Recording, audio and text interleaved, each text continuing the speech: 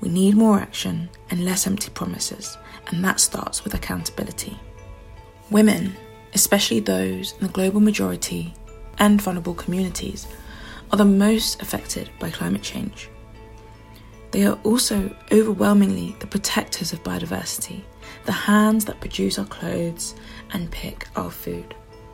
Their insight, lived experience and expertise are invaluable and non-negotiable in terms of decision making.